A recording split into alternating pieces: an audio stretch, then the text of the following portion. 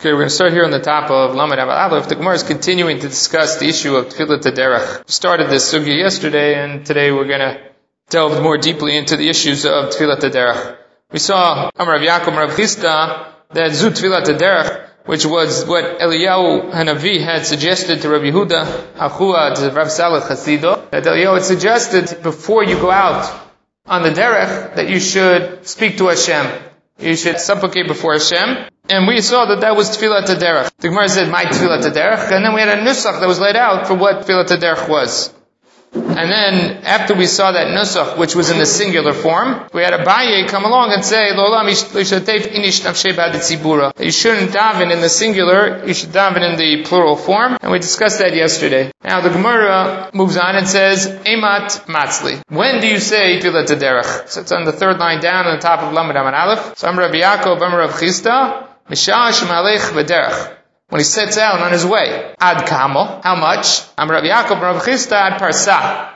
The amount of a parsa for a meal. So this question, it's unclear what the Gemara is asking and unclear what the Gemara is answering, and therefore the Rishonim argue about exactly what transpired over here. Rashi says, when the Gemara says ad kamo, that's qualifying the previous statement, which was the question posed, Mishash Malech B'derech. From the time that he sets out on his way, that's when he says Tfilat HaDerech. Ad kama. What is called setting out on your way? That's how Rashi reads it. The answer is ad parsa. First parsa is considered to be setting out on your way, and therefore you'd have to say Tfilat HaDerech within the first parsa of leaving. That's Rashi's interpretation. The Bahag says that the question's independent. They have a question which was, when do you say Tfilat HaDerech? Misham shalech b'derech, when you set out on your way. Ad kama is an independent question, which is, how long or how far does the journey have to be in order to be chayav in Tfilat HaDerech? The answer to that question is parsa. That if the journey's duration will be a parsa, then you're chayav in Tfilat HaDerech.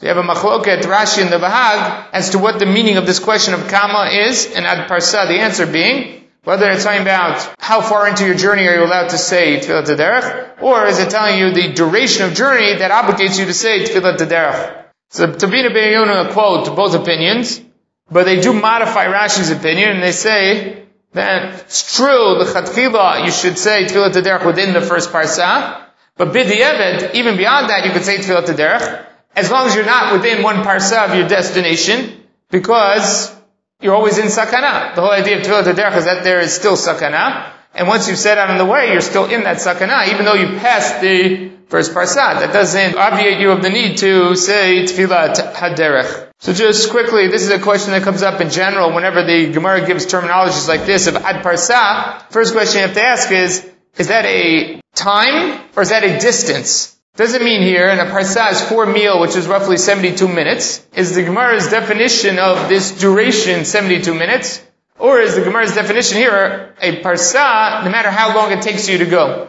Obviously that has major nafkamino today, which is that if you get into a car, get into a train, when is it considered to be a parsa? How far do you have to go in order for it to be considered an obligation for Tfilat HaDerech? Or until when can you say Tfilat HaDerech according to Rashi? Now the Shulchan Aruch, when it comes to Paskin, says he Paskins like both Shitot, which is basically you have to have a minimum of a parsa in order to be chayav. Plus you should do it within the first parsa. The Paskins both like Rashi and the Bahag. Mishnah Berurah says that the din of the parsa is a din of distance, not of time.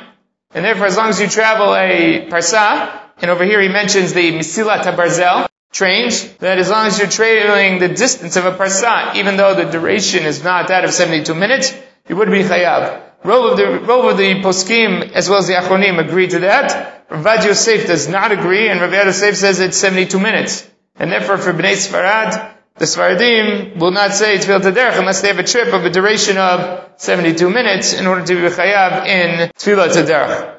The other thing that the Mishnah Berurah mentions, which is important, is that you're not chayav in Tfilat HaDerech until you leave the city. And the city is the settled city, and Ibura, and that which surrounds the city, the suburbs or the areas around the city. So until you've exited the city, one is not chayav in Tfilat HaDerech. And there is a tshuva in the Minchas Shlomo, where he talks about traveling from Yerushalayim to Tel Aviv. And in traveling in those areas, he says that along the route, almost the entire route, there is Yishuv. There's settled areas along the way. There are people living there. He doesn't see possibly that one should say Tfilat HaDerech, because the danger that's being discussed in the Gemara over here is danger involved in being away from the Yishuv, leaving the city. And the whole idea is that you set out on a journey where you leave the city. Once you've left the confines of the city, or the sphere of the city, then you're chayav in Tfilat HaDerech because there's nobody there to help you.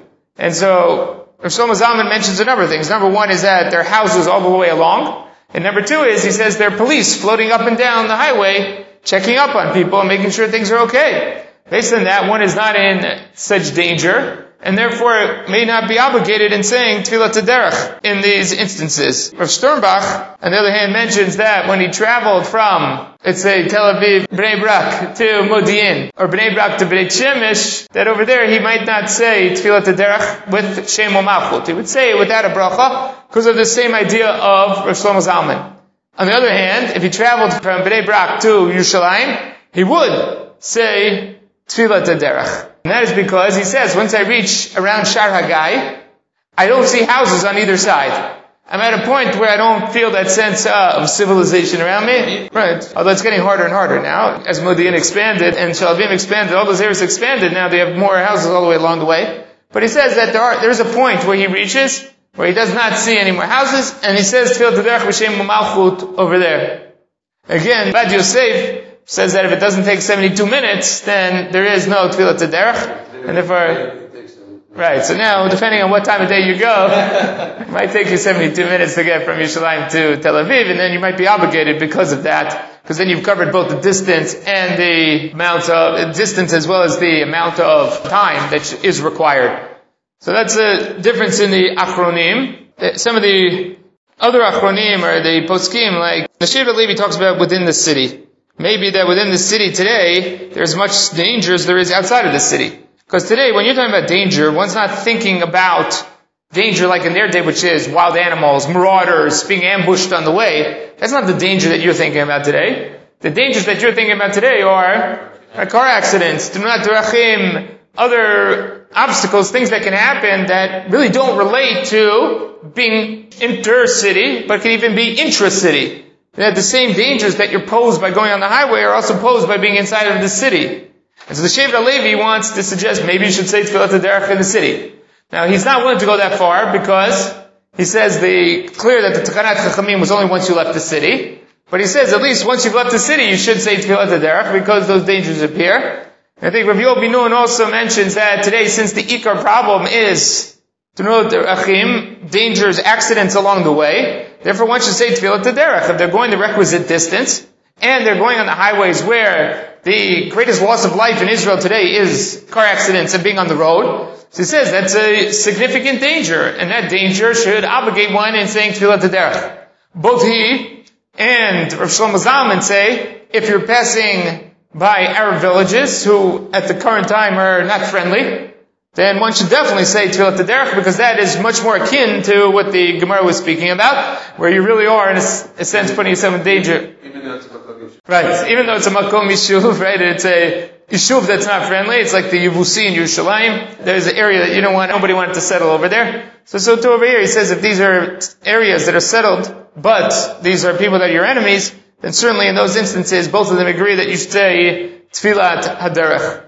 Now it comes to airplanes, which is also interesting. In terms of airplanes, when do you say Tfilat HaDerech? So if you have to, according to the Gemara, be on your way in order to say Tfilat HaDerech. So I know that many people want to suggest that you say Tfilat HaDerech, you have to wait for the plane to start moving, to take off in order to say Tfilat HaDerech. My only ha'ara about that is that the most dangerous part of the flight is actually the takeoff and the landing. And therefore it would make sense to me that one would say Tfilat HaDerech before they took off. Maybe when they're taxiing on the ground.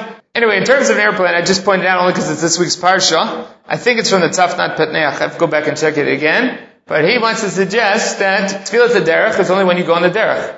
The Gemara, when discussing Ki'ar Karei Kan Tzipor Lefanecha, over there the Gemara discusses the different options about coming across a nest in which there are the mother bird and eggs in it. The Gemara poses different questions as to the situations. And the Gemara wants to know, well, if it was B'Shamayim, would you be obligated to do it?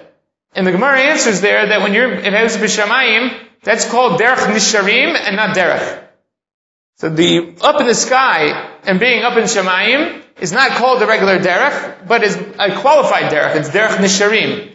And based on that, the Tzaf Nachman ben Erech wants to suggest that maybe going up an airplane would not obligate one in Tfilat derech, because it's not called a derech. That Chazal defined here, rather derech nisharim. And derech nisharim is not what the Gemara is after over here. Here the Gemara is talking about derech has a very, very clear definition of what derech is. God bless you. So, only mention it because it's in this week's Parsha. Almost everybody else disagrees and says that if you get an airplane, you do have to say Tfilat derech. What Tzvi is pointing out, which is what I do personally in all these situations, is in the tefillah beforehand, whether shacharit, mincha, mariv, whenever before you're flying, that you can, within the bracha of shomei tefillah and the Shemona Esrei, you can add in the tefillah derech, and then you don't have to worry about shem and malchut anymore, because the bracha already contains shem and malchut. So if you put in the bracha, put in the tefillah of tefillah derech there, and just conclude with the bracha of shomei tefillah, like you part of Shemona Esrei, then you could say it. Even in situations where you're besafek.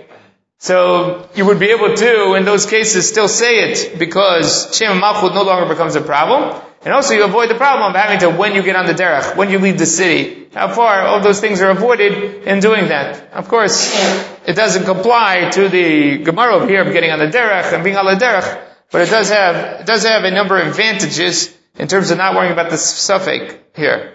The next qualification here in Tfilat derech,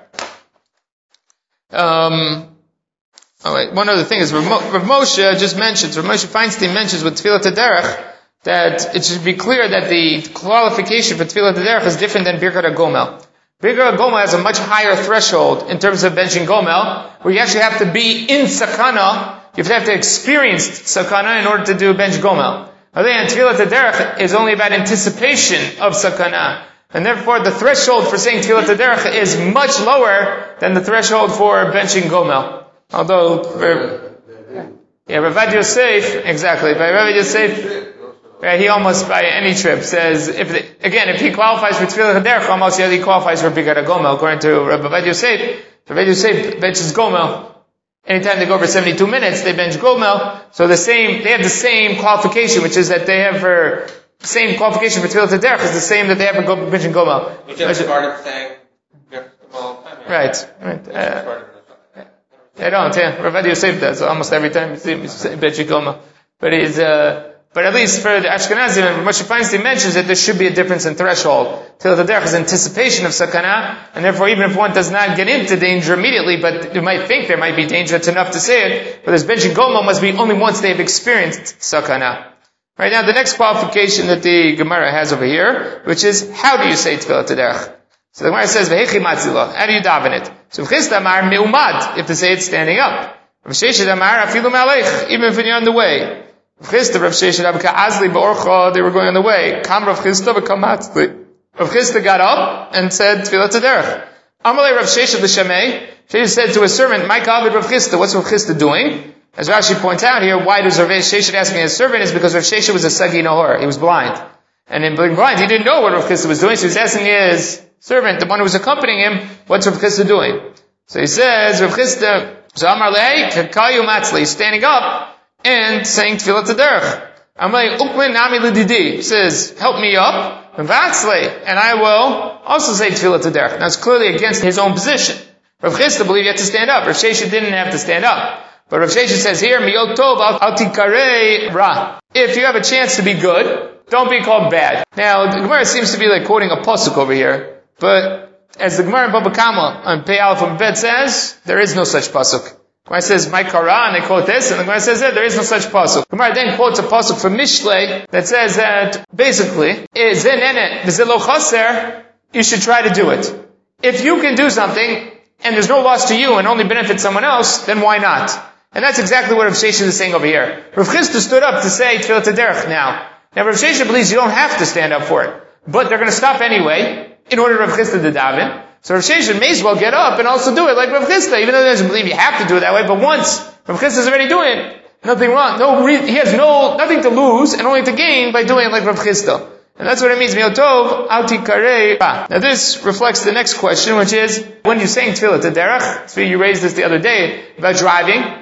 Almost everybody agrees that when you're driving, you shouldn't be saying Tfilat derech, because that is a distraction, dangerous. But as a passenger in a car, is a question, can you say Tfilat Derech as the passenger in the car? Sternbach relates that when he gets to Shara Guy, he has the driver pull over, he gets out of the car, and he says Tfilat Derech Mumad on the side of the road to stop. Right. Very good. I think it's Rabbi Yobi Nun also over there suggests that pulling over the side of the road is unacceptable in terms of saying Tfilat Derech, because you're putting yourself into danger, and you're not Yishuv Hadat. The whole problem here is Yishuv Hadat. If you're afraid of getting hit by another car, cars are whizzing by you, then he doesn't see that as being. He says if a person wants to say Tfilat Derech, they should pull off the highway completely to a place which is safe to park, and then say, because if it's all about Yishuv Hadat. I would suggest even today that if a person's a passenger in a car, I don't see how that's not Yishuv Hadat. I mean, in their day, when you're bouncing along in a wagon, or you're driving, so it's over there, I understand when there's no Yishuv Hadat. Today, if you're sitting in a car as a passenger, I think that one could attain the same Yishuv Hadat as pulling over to the side of the road and trying to stand up to say Tfilat Derech. Right, you shouldn't be under pressure, you should have Yishuv Hadat, even if a person's worried about his family. I mean, if the family's in the car and he gets out of the car and he's worried about them, that's not Yishuv Hadat. And that's a problem in terms of the whole idea here is to gain a certain amount of Yishuv Hadat to daven. Obviously it's somewhat subjective, but a person has to assess the situation. The other place this comes up is on an airplane. In terms of davening on an airplane, standing up. When you're in situations where it's difficult to stand up, should one stand up or not? There are those that believe that on the airplane you should try to stand up, although most of the poskim believe that if you can have Yishuv Hadat or better davening by sitting down on the airplane, then one should put on the tefillin standing up, then sit down and daven in their seat. They should get up. Very good. So there are other issues on the airplane, including, well, we'll just start. When sitting in your seat, if you can't stand up to bow down, one should try to stand up. Otherwise, we saw in the Gemara previously that as long as you make a move to bow down and you show and you mitzar nafshe, that's enough.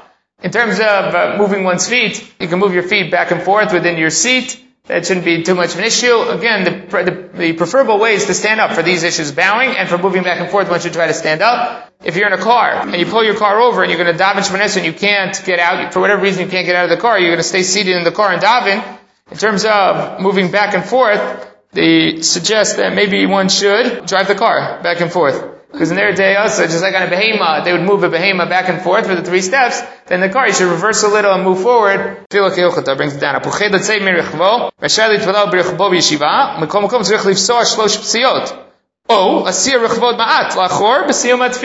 Back up a little bit. And he says, while you're driving, there's no question. Rav Shlomo Zalman Auerbach says that you can't concentrate when you are davening, as well as pikuach nefesh when you're doing that. The other considerations on the airplane are, the other one is disturbing other people. And one does not have a right to daven when it's going to affect other people, especially if there's chilul Hashem, you're disturbing other people. The other consideration is that most times when they daven near the bathrooms, and you have problems of re'ach ra, people entering and exiting all the time, which is a disturbance, it's impossible to concentrate. I'm saying, no, the people going to the bathrooms are going to interfere also. I'm not forgetting that you're just blocking their way to the bathroom. But the fact that they're entering and exiting is also going to have a question of Yishuv Hadat. You can find open location where it doesn't block any other people, or they have a special location for people to daven. That should be just more careful on the airplanes in terms of these issues, both of you having Yishuv Hadat and not affecting other people on the airplanes.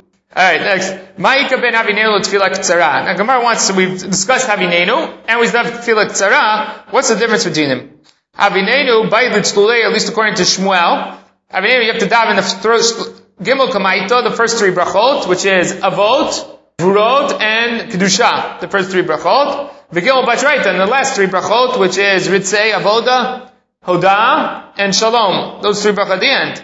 And when you get home, you don't have to daven again, because you basically davened a proper Shemona Esrei. Tfilah K'tzara, lo bay l'tzulei, lo gimel kamaita, lo gimel b'traita. There's no introduction or conclusion. When you get home, you got to daven again, because you really didn't daven Shemona Esrei. At least with the Havinenu, you got the first 3 and last 3, plus you got a tamsit, you got a concentrated view of the middle 12 brachot. That's enough to be Yotzei.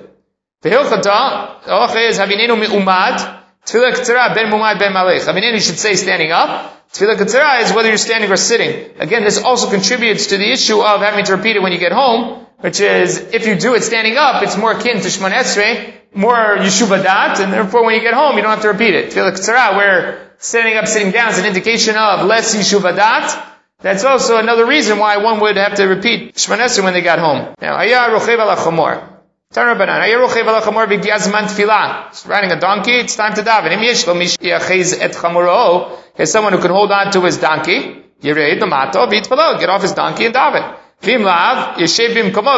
should sit in place and daven, because if he doesn't do that, he's going to be so worried about the donkey running away that his tefillah is not going to be worthwhile anyway. He's going to lose his shiyuv v'dat. So better just stop the donkey in place and daven while he's still sitting on the donkey. Rabbi Omer, ben kach u ben kach, yeshev bimkomo. Rabbi says, even if you have someone to hold on to it, better off just to sit on, bimkomo b'tvel, v'yishein dadom yishevet alav. Person, even when someone else is holding on to it, is worried about the derech, is worried about other things that are in this environment that he's in, and therefore he should focus on his davening and sit down. Just to note, earlier on in the Masechta, when we discussed the problem of davening in an open field, or an open area, one of the problems mentioned there by the Tosafot is problem of people passing by, traffic, and yishuv hadat. The number is disturbances. If you get off the donkey, it's not so clear that you get to a position where you're better off. If you're just sitting on the donkey, you pull over to the side, have more yishuv hadat. Amarova, Kavitem Rabbi Shub ben Levi, Alocha Karabi. The Alocha is like, Rabbi, sit in place. And this is also another indication of being on the plane, that you don't have to get down. Even a place where there's no sakana, you don't have to get out of your seat. You daven in place, if that's what gives you the yishuv hadat. And you don't have to turn yourself towards Yerushalayim. It's libo keneged Yerushalayim. Turn Rabbanan. Suma. Someone who is blind, or can't tell what direction they are facing, should concentrate, focus his heart towards the Kodesh Baruch Hu. Shenamar, as in the tefillah that Shlomo HaMelech has when he is consecrating the Mikdash, says, V'itpalalu al Hashem. The only thing that matters is davening towards Hashem. If he's outside of Eretz Yisrael, should face towards Eretz Yisrael. Shnamar, v'yitpalalu elecha derech artzam. They will pray towards you through their land. So their land, meaning coming through the land of Israel, they'll pray. So everybody will face towards Eretz Yisrael. If you're within Eretz Yisrael, should face towards Yerushalayim. Shnamar, v'yitpalalu al Hashem derech ha'ir asher bacharta. They'll pray to Hashem through the city that you chose. If you're standing in Yerushalayim, should face towards Mikdash, and every palu ala bayit hazeh. They're going to daven towards this house, this structure. If you're in the Mikdash, should daven towards the Kodshei HaKodashim, Shneamar, v'yitpalu ala makom hazeh, to this location particular where the Shekhinah is. If he's inside the Kodesh HaKodashim, focus towards the Beit HaKaporah, towards the Aron, the middle of the Aron. If he's behind the Kodesh HaKodashim, Yireh Tzmo Ke'ilu Lifnei HaKaporah. He should look as if he's in front of the Kaporet, and should face towards the Kodesh HaKodashim. Nimtza, conclusion of this, Omeid B'mizrach, Mazgir Panav L'Marav. If you're in the east, you face west. B'marav, if you're in the west, Mazgir Panav L'Mizrach, you face east. B'darom, if you're in the south, Mazgir Panav L'Tzafon, you face north. B'tzafon, Mazgir Panav L'Darom. And if you're in the north, you face south. Nimtzu, Kol Yisrael Mekuvanim Et Libam L'Makom Echad. All of Klal Yisrael are facing a single location, whether physically or figuratively. What's the pasuk? Migdal David Saverecha Banui L'Talpiot. It's like a migdal, a tower, a fortress. Your neck is like a fortress. Banui L'Talpiot. Built like a hilltop. Tel Shekopiot Ponim Lo. So Talpiot here, they dash it as a tel, is a mountain which all mouths face. All mouths face, meaning all tefillot come towards this mountain. So all the tefillot are centered in a single area around the Mikdash. So here again, there's some interesting notes. First of all, the Gemara speaks about in Bavel. That in Bavel, they faced south. Why did they face south in Bavel? Because what does the pasuk say in Yirmiyahu? Mitzafon tipatach hara. From the north will come the bad. When Bavel is going to come to attack you, they're going to attack from the north. So therefore, when they were in Bavel, the Gemara says that they face south. Even though Bavel is mostly east of Eretz Yisrael, not north of Eretz Yisrael. Yeah, but very slightly north and mostly east. Same thing happened in Eastern Europe and Russia. They had the exact same problem, which is they are mostly north of Eretz Yisrael, not west of Eretz Yisrael. And in these areas, they all davened east. Not considering that. The Mishnah Berurah already is attuned to that and realizes that. And he says that they should have their shuls in these areas be facing southeast, south or southwest, depending where they were. Not just east, because they should have them facing towards Eretz Yisrael. But he's much more attuned to the fact that until this point they hadn't focused on this fact that they weren't really facing Eretz Yisrael when they faced east in these areas. The other thing to note is the Kotel. When you get to Kotel HaMaravi, we said before that if you're inside of Yerushalayim, you face the Mikdash. If you're in the Mikdash, you face the Kodesh HaKodeshim. Oh, the Kotel HaMaravi, where we daven today, is skewed to the south of the Mikdash. And that means if one's davening at the Kotel HaMaravi, they should not face straight towards Harabayim, but they should tilt towards the left. The left meaning north, because the Mikdash is north of that area. So one should face northeast, but not just east, because you're not facing the Mikdash, you're supposed to be facing the Mikdash. It's a small note. The other things, which is a common problem, like right here, what happens if the shul does not face Yerushalayim? What do you do in those situations? The best thing to do is to face Yerushalayim, despite the fact that the shul is not facing that way. Mishnah Berurah brings down one should face Yerushalayim as long as they don't put the Aron on the opposite side. I mean, you shouldn't have your back towards the Aron. As long as your back's not to the Aron, you should be able to face Yerushalayim. You can turn your neck also. Oh, that's what the Mishnah Berurah says. If you can't be machzir panav, if you come into the shul and everybody's facing the front, you can't go in there and start davening in a different direction.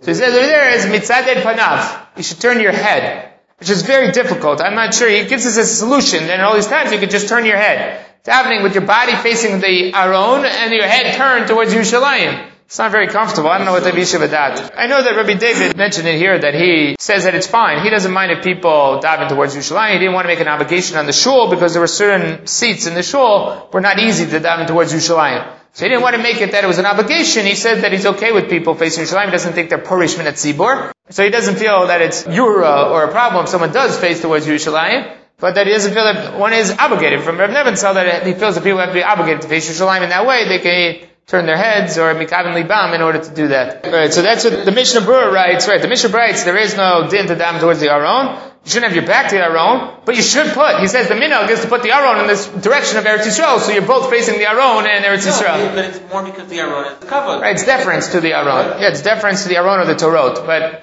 he says you should line the two up in order that it should be in the same line, or the same plane. Avoid the Shmuel V'Levi. When they had to go out and travel, Hamekadme Umatzle. They used to get up early and daven. Now, how early did they get up to daven? Rashi says they got up Kodem Hayom, before daybreak, before Lot HaShachar. Tosafot says no way, no how. There's no way they got up to daven before Lot HaShachar. Nobody says you could daven at that time. It was clearly after Lot HaShachar, before Nates. So it was a time period where you could be chayav in tefillot, but you couldn't say Kriyat Shema yet. It was a time period where b'di'evet you could daven, but you still had to wait for certain things. When they reached the point of that you could see someone verichol karba amot, then they would say Kriyat Shema separately. So they would daven Shemona Esrei earlier, and then Kriyat Shema later. Come on. Who do they hold? Like the Hai Tana, like this Tana, the Tanya. Hishkim, let's say l'derech, maybe in lo shofar v'tokei alulav umneneya. Go in early, takes the shofar, blows it, lulav shakes it, megillah b'koreba, get a megillah, you read it, do the mitzvah, ukshigiyaz my Kriyat Shema koreh. And when he reaches the time of Kriyat Shema, he'll say it later. Hishkim le'shev b'karona b'sfina, gets up early to go ride in a wagon or a boat. Mitpalel, he davens. Ushgiyaz ma'kriyat shema koreh. When he comes to this ma'kriyat shema, he'll read it. So you're giving up smichot gula l'tefillah in order to daven Shemona Esrei before you leave, and then you'll say kriyat shema later on. Shimon Elazar Omer ben kach uben kach koreh kriyat shema mitpalel kadei shesmok gula l'tefillah. You should be somech gula l'tefillah. That takes precedence over here, and therefore you should wait to daven until later on so that you can be somech gula l'tefillah. What's their argument about? Levi and Avud the Shmuel say that standing up for davening is more important. That's what gives you the concentration, that's the focus. So better daven before you leave, even though you're going to lose out on smichut gula l'tefillah. And Rabbi Shimon Elazar says, smichut gula l'tefillah is adif, so therefore I'll forfeit some of the concentration in Shemona Esrei in order to get a smichut gula l'tefillah. And this works well with what the Tavina Reina Yonah said earlier in the Masechta, that smichut gula l'tefillah is not simply a nice thing to do. It qualitatively changes your Shemona Esrei. That your Shemona Esrei is a different Shemona Esrei when you're somech gula l'tefillah, so much so that if you daven another Shemona Esrei, and the first one you daven not smichut gula l'tefillah, the second one you do, that's a chiddush in your Shemona Esrei. And you can say that new Shemona Esrei without being mechadesh anything else in it except smichut gula l'tefillah. So here you see that there's a competition between two qualitative changes in your Shemona Esrei. To stand, where you can focus better, or smichut gula l'tefillah, which is also a qualitative improvement in your Shemona Esrei. And the question is, which one do you weigh more? And that's the question between the Tana Kama and Reb Shimon Elazar. Reimar Mar Zutra v'mekafe be'asara b'shabto deriglo. On the Shabbat of the Regel, it's not literally Chol HaMoed, but the Shabbat before the Regel, but they used to have to give the drasha. They should get together a minyan beforehand, umatzlo, and they would daven Shemon Esrei. And then afterwards they go out to the drasha. Rav Ashi matzli badi tzibura. Rav Ashi used to daven with the tzibur biyochid miyushav while he was sitting down. Kivat to the beit. When he got home, hadar matzli mu'uma. Then he would daven again standing up. Amrulei, the Rabbanan, the Avid Mark, Mreimar Marzucha. Why don't you do like Mreimar Marzucha? Get a minyan early in the morning. Amalu trichali milted. It was too much effort. It was too difficult to get a minyan early in the morning. Lavid Mark Abu the Shmuel Levi. Why don't you hold like Abu the Shmuel Levi? Get up and daven. Just get up daven b'yichidot early on. Says Amalu lo chazina lo Rabbanan kishishai minan ta'avdei hochi. There is no Rav, a Rabbanan that are older than me that I see practicing like Abu the Shmuel Levi. I don't see anybody with that Mesorah. So I don't want to hold like them because I don't have any precedence for that. I don't have any Mesorah to daven like that. So what Rav Ashi did is very interesting. Rav Ashi was giving the drasha, and as Rashi says, at one point, he would feed the Meturgaman a huge amount of information, and while the Meturgaman was doing that, he would sit and daven Shemon Esrei on the spot while he was sitting there. So he did that, but number one, he didn't want to get up because then the people would be affected by it. And so he stayed seated. And he didn't want to interrupt the drosha, so he davened, and then when he got home, he did it again, mu'umad, and standing up with proper timing and all that, so on and so forth. But in order to accomplish smichut gula tefillah, he would daven Shemon Esrei, create Shemon Esrei in that situation, sitting down while he gave the drosha. What's interesting about all of these stories is, their practice was to darshan from early in the morning all the way through the day without any consideration of tefillah. Rashi says that the people at the drasha used to slip out one by one to go daven. That the drasha just kept going and they would slip out to go and daven. That there wasn't any organized interruption in the drasha in order to daven, b'tzibur. Very interesting, conceptually as well as in practice. Something that obviously we don't do today. Alright, so the Bahag, Tosafot brings down that Bahag paskins like Reb Shimon Elazar. And there he says that you could say Yud Brachot Mutalit Pala B'Derech Ma'alech, because based on that you could daven Shemon Esrei sitting down while you're on the derech.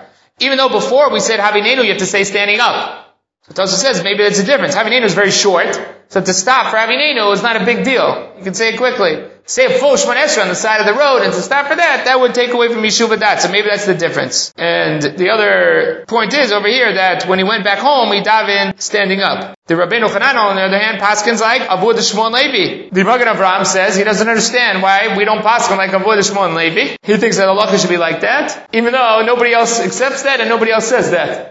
The Magen Avraham says you should daven early and forget about Smichut Gula Tefillah. Everybody else does not agree with that. The Magen Avraham is questioning why. He doesn't understand why not. Based on the Tosafot here, he says, even though Rabbeinu Chanal passed in that way, he says the statement of Rashi is very convincing that he saw nobody with that Mesorah. And not having anybody with that Mesorah, he wasn't willing to practice that way, and that's why it wasn't accepted.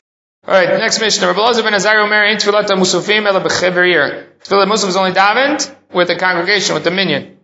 Chachamim Omer B'Chever Shelo B'Chever. Whether you have a minyan or not, you daven Musaf. Rabbi Yehuda Omer Mishmo. Mishmo was the Rabbi Elazar ben Azariah, and his name, Kol Makom Sheish B'Chever Yachid Patur Mitfilat HaMusafim. If there's a minyan davening Musaf, the Yachid doesn't have to daven Musaf. Somebody asks Rabbi Yehuda, Hainu Tanakama. Rabbi Yehuda says the same thing as the Tanakama. There's a minyan, right? Then there's Musaf. No minyan, there's no Musaf. The difference between them is if an individual in a city where there is no minyan. Tanakama Savar Patur. Tanakama says no minyan, no Musaf. Period. B'shuda Savar Chayav. Because there he says if you're in a city with a minyan, the Yachid doesn't daven. But that means if you're in a city without a minyan, then the Yachid does daven Musaf. So Amar Ravuna Bar Chinina, Amar Rav Chir Bar Rav, Alocha ki Rabbi Yehuda, Shamar Mishum Rav Elazar ben Azariah. The Alocha is like him. Amar Lei Rav Chir Bar Avin Shapir Kamart. That makes sense. To Amar Shmuel, because Shmuel says, Miyamai lo matzlinet tzlotu de Musafim b'Yachid min Narda. I never daven b'Yachidot Musafim in Narda. Levar Mihalu Yoma. There was one time, the Ata Pumusa, the Malka, the king's troops came into the city, the Mata, Vashridu Rabbanan, and they caused the Rabbanan to scatter or to be preoccupied. V'lo tzalo, and there was no minyan for Musaf.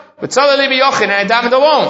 V'yav Yachid shelo b'Chever. It's a case of a Yachid davening without a Chever, without a minyan in the city. So the fact that Shmuel notes this as being exceptional, and that he's davening b'Yachidot, and there's no minyan, that sounds like Rabbi Yehuda in the name of Rabbi Elazar ben Azariah. Yotiv Rav Chanina Kara Kamei de Rabbi Yana. He was sitting and saying this before Rabbi Yana. Yotiv Kamar Alocha Rabbi Yehuda Shamar B'Shum Rav Elazar ben Azariah.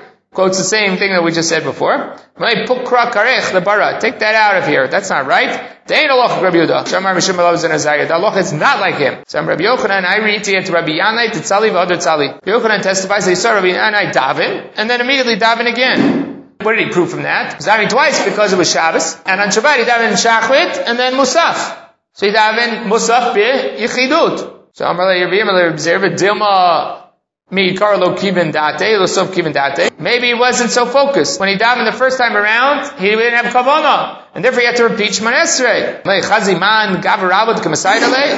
Wait a minute, take a look at who's testifying here. Rabbi Yochanan is the one testifying. Rabbi Yochanan is a Gavar Rabba. He's not going to just testify about any willy-nilly thing. He made sure he knows what he's talking about, and when he knows what he's talking about, he's testifying that he davened 2 in a row. 2 in a row means daven Shachrit and Musaf, and he davened by himself. That shows you that even b'chidut you can daven Musaf. What's interesting here is that the Mishnah only has this with regards to Musafim. Why does the Gemara not discuss it? The Shachrit, Mincha, any other tefillah? The answer is that all the other tefillot, we said, Keneged Avot Tiknum, and we had other arguments, Keneged Karbanot Tiknum. By Musaf, we said that everybody agrees, Keneged Karbanot Tiknum, there is no Av for Musaf. And that has implications. The fact that Tefillat Musafim is only Keneged Karbanot has implications, first of all, for things like Tashlumim.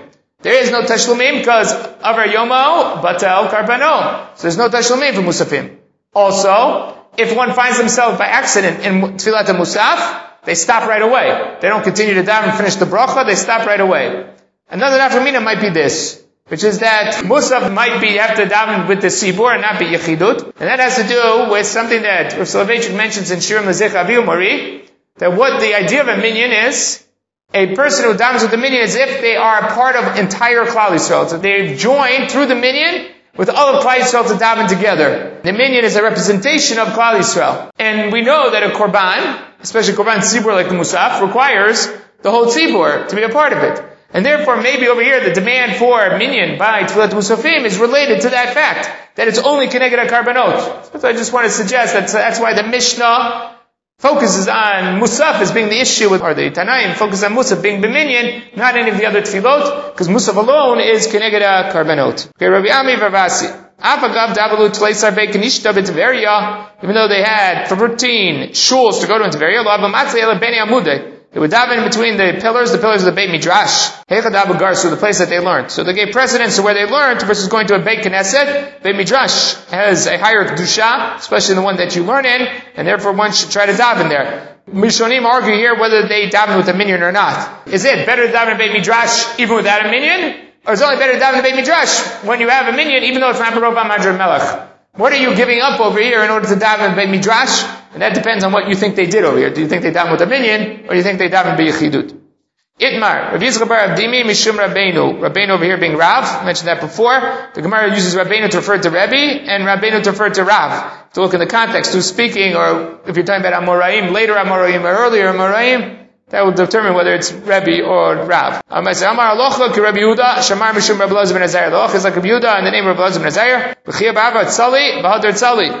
Chiyah ba'ava davened, and then he davened again. Amalei Rabbi Zera, my time Ovid Marhachi. Why'd you do this? Ilay mishlo dukiven mardate. What, you didn't have focus on your first Shemona Esrei? Amar Rabbi Eliezer, Lola mimola damen atzmo, im yachol lekavein li bo yitpalo, vim lava yitpalo. A person take assessment of himself before he davens. If he can mekavein the tefillot, then he can go ahead. Can't be mekavein the tefillot, you shouldn't daven. So you shouldn't have davened if you didn't have proper kavanah. Elo dulo yidkar mar dareishi archa, you forgot it was Rosh Chodesh? You forgot it was Rosh Chodesh today and you forgot Yelav Yovo? Batanya, we have a brighter tav, lo yiskir shel Rosh Chodesh barbit, in machzirin oto, person forgets Yelav Yovo and Mariv, he doesn't go back, because he can say it in the morning. Tosafot wipes this out of the Girsa, says this does not belong in the Braita. B'shacharit, in the morning, in machzirin oto, v'yishachol omra b'musafim. Get Yelav Yovo and Shacharit, you don't have to go back over it because you can say it in Musaf. Musafim, you forget to talk about Rosh Chodesh and Musaf, ein machzirin oto, v'yishachol omra b'mincha. You have to have a mincha time. Amarle, lavit marala, wasn't that Braita qualified by Amar Rabbi Yochanan? B'tzibur shanu. That's only true when you're in a tzibur. That's not true of the Yachid. Yachid misses Yalav Yav, he's got to repeat it. What does it mean b'tzibur shanu? Rashi says, Mishum d'shami le me'ashatz. You can hear it in the Chazor the Shatz. You missed Yalav Yavo in your Shemona Esrei. If you stand and listen to the Shatz afterwards, you can be Yotzei. Very good. So that's the question. How does that relate to Shachrit and Mincha, and those ask on Rashi's Pshat about listening to the shots. And again, Tosafot mentioned this idea before. You also have to believe when you forgot Yelav Yovo, according to Rashi, that the only problem was that you forgot Yelav Yovo. It doesn't ruin your Shemona Esrei. Your Shemona Esrei is fine. Just got to make up Yelav Yovo. Bahag, Mefaresh La B'Shatz. B'Shum Tircha Tzibura. In the Chazar Shatz, if you forget Yelav Yovo, don't go back, because it's a huge Tircha Tzibura to go back. You'll say it again. You'll catch it at Musaf. You'll catch it at Mincha. You'll say it then. There is one third opinion, which is, if you are the Shliach Tzibur, and in Tefillah B'Lachash you forgot Yelav Yovo, then you don't have to repeat your Shemona Esrei, you'll say it when you are doing Chassid Hashat, that'll count towards your davening. So 3 different opinions as to how that works over here. Kama Yisheh ben Tefillah. If you have to daven 2 Tefillot, whether it's Shachrit and Musaf, whether it's a Chova and then a Dava or a Tashlumim, how much you have to wait in between them? Rav Huna v'Rav Chisda. Chanamar Kadesha Titchonein da'ato alav. Chanamar Kadesha Titcholel da'ato alav. Rashi claims that they mean the same thing. The translations I saw in English were Titchonein was pleading or suppliant, and Titcholel was beseeching and interceding. So there's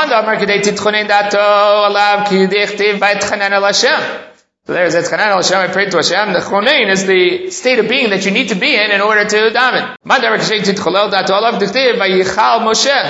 That when Moshe went to beseech Hashem, to pray to Hashem. So that's the state of mind that you need to be in order to approach Hashem. Amar Rav Anan, Amar Rav. Now this Gemara here, is a couple of lines here, creates major waves and earthquakes. Tav lo yizkir Rosh Chodesh Arvit. He didn't say Yelav Yovo at Ma'ariv time. Ein machzirin oto. Because Beit Din's not Mekadesh at night, it's only Mekadesh during the daytime. Amar Meir Mistavra Milta Dara B'Chodesh Malay. Makes sense that a Chodesh Malay we're going to have 2 days of Rosh Chodesh. Aval B'Chodesh Chaser Machzirin oto. But if it's a 1-day Rosh Chodesh, that doesn't make sense. You should have to go back. Samalei Rav Asher Meimar, Michtei Rav Taima Kamar. Did Rav qualify his statement? Did he say anything? All he said is Malay Chaser Malay Malay Elo Lo Shna. He didn't differentiate between Malay Chaser. He said period. If you by Ma'ariv miss Yelav Yovo, you don't daven. Tosafot over here brings down different opinions. He brings down an opinion that applies to both days. That's what the Gemara said here. Rav Ashi said applies to both days. That's the halacha. No matter when you miss it, the first night of Rosh Chodesh, the second night of Rosh Chodesh, you don't go back. But then he brings other opinions that say you do go back. The question is, how could they say that? The Gemara is pretty explicit that you don't go back. How do they explain this Gemara? So now you have to take a little bit of a step back, which is, why is Beis Din not Mekadesh the Chodesh at night? So the Rambam in Sefer HaMitzvot claims, based on the Mechilta D'Rashbi, it's based on the pasuk V'shamarte the Chukah Azot L'Ma'ada Miyamim Yamima.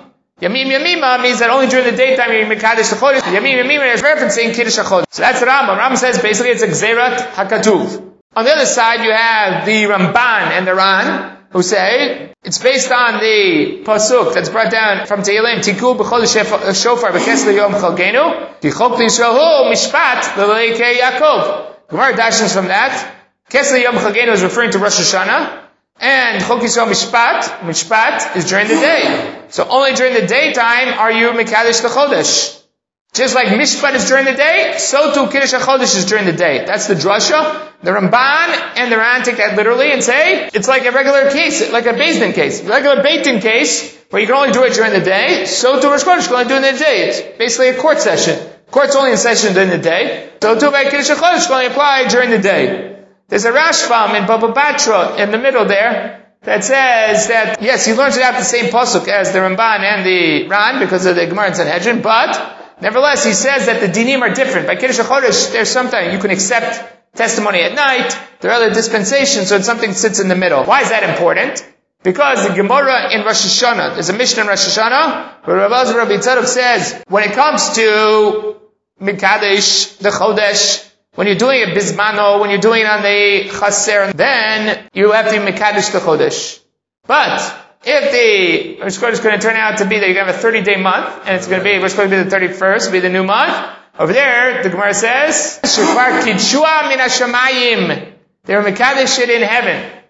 What does that mean, Mekadesh it in heaven? Well, that will relate back to what you think the issue is by Beit Din. And on that, we have a number of items. One is, many of the Rishonim believe that Kiddush Shamayim is just like Kiddush Beit Din. In Shamayim, they work exactly like they work in Beit Din, and therefore the Tosfot in Sanhedrin says, that in Mishamayim they also are Mekadesh in the morning. Just like Beit Din is Mekadesh in the morning, so too they are Mekadesh in the morning. And the Rambam also seems to be saying something along those lines. The other possibility is that Kiddush Shamayim is even at night. They're not bound by the rules of Beit Din. That the Smag says. The Smag says that the B'Shamayim they're Mekadesh at night.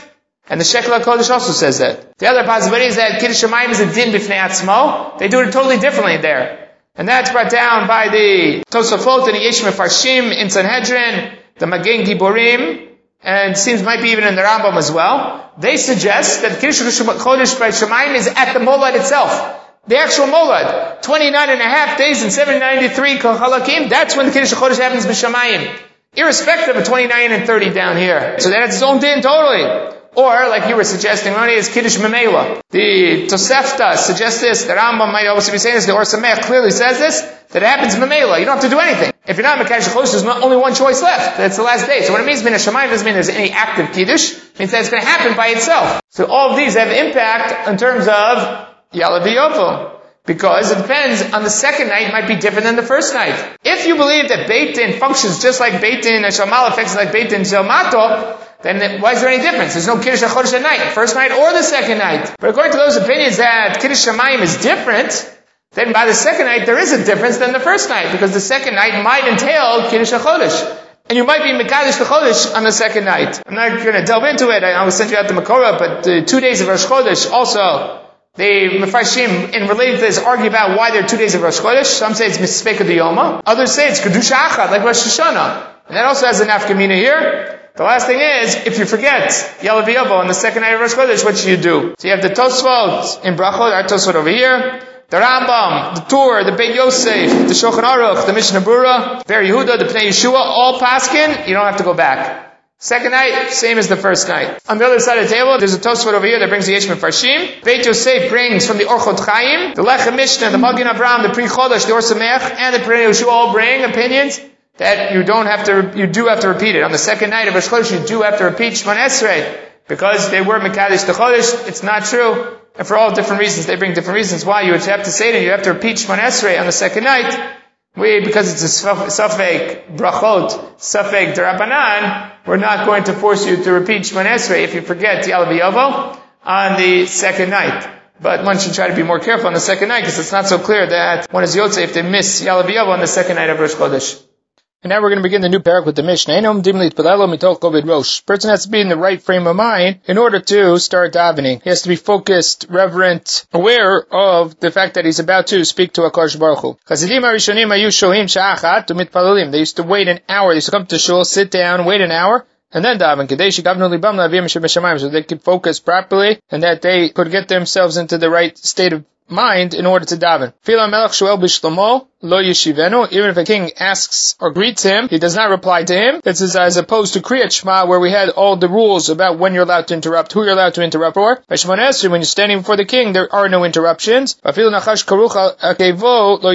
if there's a snake wrapped around his ankle, his heel, he should not interrupt his Shemon Esrei.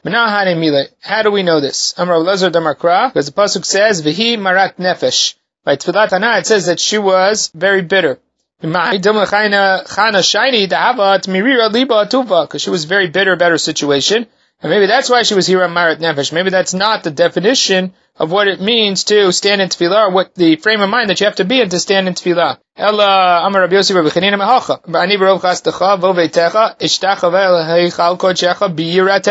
it sounds like David HaMelech is saying that he only approached the Mikdash be'ira.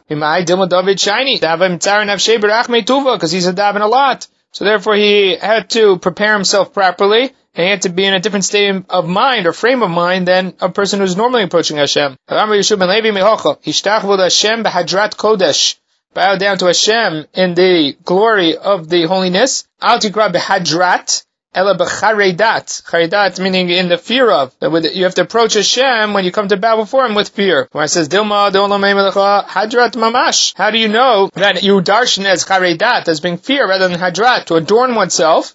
Like Rav Yehuda used to get himself ready in order to daven. He used to pretty himself up, get his clothing put on properly. Similar to what we had said earlier in the Masechta with regards to Hikon Likrat Elokecha. There's a demand that when you approach Hashem to put yourself in the right state of mind, the state of being, and to be dressed appropriately when you come before Hashem. So this is another requirement that you approach Hashem b'hadar. So Amar Nachman Yitzchak Me'ocha, the pasuk from here, Ivdu et Hashem bi'ira, v'gilu birada. You should worship Hashem bi'ira with fear, v'gilu, and you should rejoice while trembling. My v'gilu birada, what does it mean to rejoice while trembling? Amar Vadar B'matnam Rav, b'malka gila sham tehei re'ada. And the place that there is gila, where there is song, then sham tehei re'ada, there should be trembling or fear. If you remember back, Rashi on Daf Vav Amud Aleph does the same thing, speaks about b'makom rina sham tehei tefillah. Abaye avayotiv kamei derabo. He was sitting before Rabba, v'chazi yadav kabodach tuva. Saw that he was joking around a little too much. Amar v'gilu birada. Doesn't it say that you have to rejoice but be in trembling? You have to have a certain amount of reservation in your behavior? So Amarle ana tefillin menachno. I have tefillin. I'm wearing tefillin. And as Rashi points out, it's clear that I am a servant and subservient to a Kadosh Baruch Hu because I'm wearing his tefillin. And that will keep me within check. That will make sure that I don't exceed my bounds in terms of the laughter or humor here. Again, Rabbi Yirmiyah was sitting before Rabbi Zera and he saw again that he was joking too much. It says whenever there is sadness, there'll be more. So he gave him the same answer that we just saw before. I'm wearing tefillin, so that will keep me in check. Ravina made a wedding for his son. He said that the Rabbanan were a little too free-spirited, a little too frivolous. Aitikasa de Mukra, he brought a very expensive cup. As Rashi points out, kosho zuchid levana, made of white glass that we saw before in the Masechta, something that's very expensive. But arba mea zuzah, it was worth 400 zuz. But tavar kamayim smashed in front of him, vatzivu. And then they were saddened, or they all became serious. They got them into a much more serious frame of mind. He broke glass for that. Tosafot here mentions at the top of the Amud, from this derives the minhag to break glass or to break a goblet at the wedding. Now, what's interesting is that this isn't the source for this matter of breaking the glass at the weddings. The practices of Zeicha L'Churban actually mentioned in the Gemara of Baba Batra, and none of them that are mentioned are breaking the glass. And Rabbi Yosef mentions that the practice here to break the glass is because of Gilu Birada, nothing to do with Zeichar HaChurban. They're two separate issues and not connected. Obviously, over time, the Minhagim brought them together, and that practice became for Zeichar HaChurban, instead of doing the things that are mentioned in Baba Batra, that this breaking of the glass became the vehicle for creating the seriousness around Churban Abayit, and not just the Gilu Birada. Okay, we'll stop over here.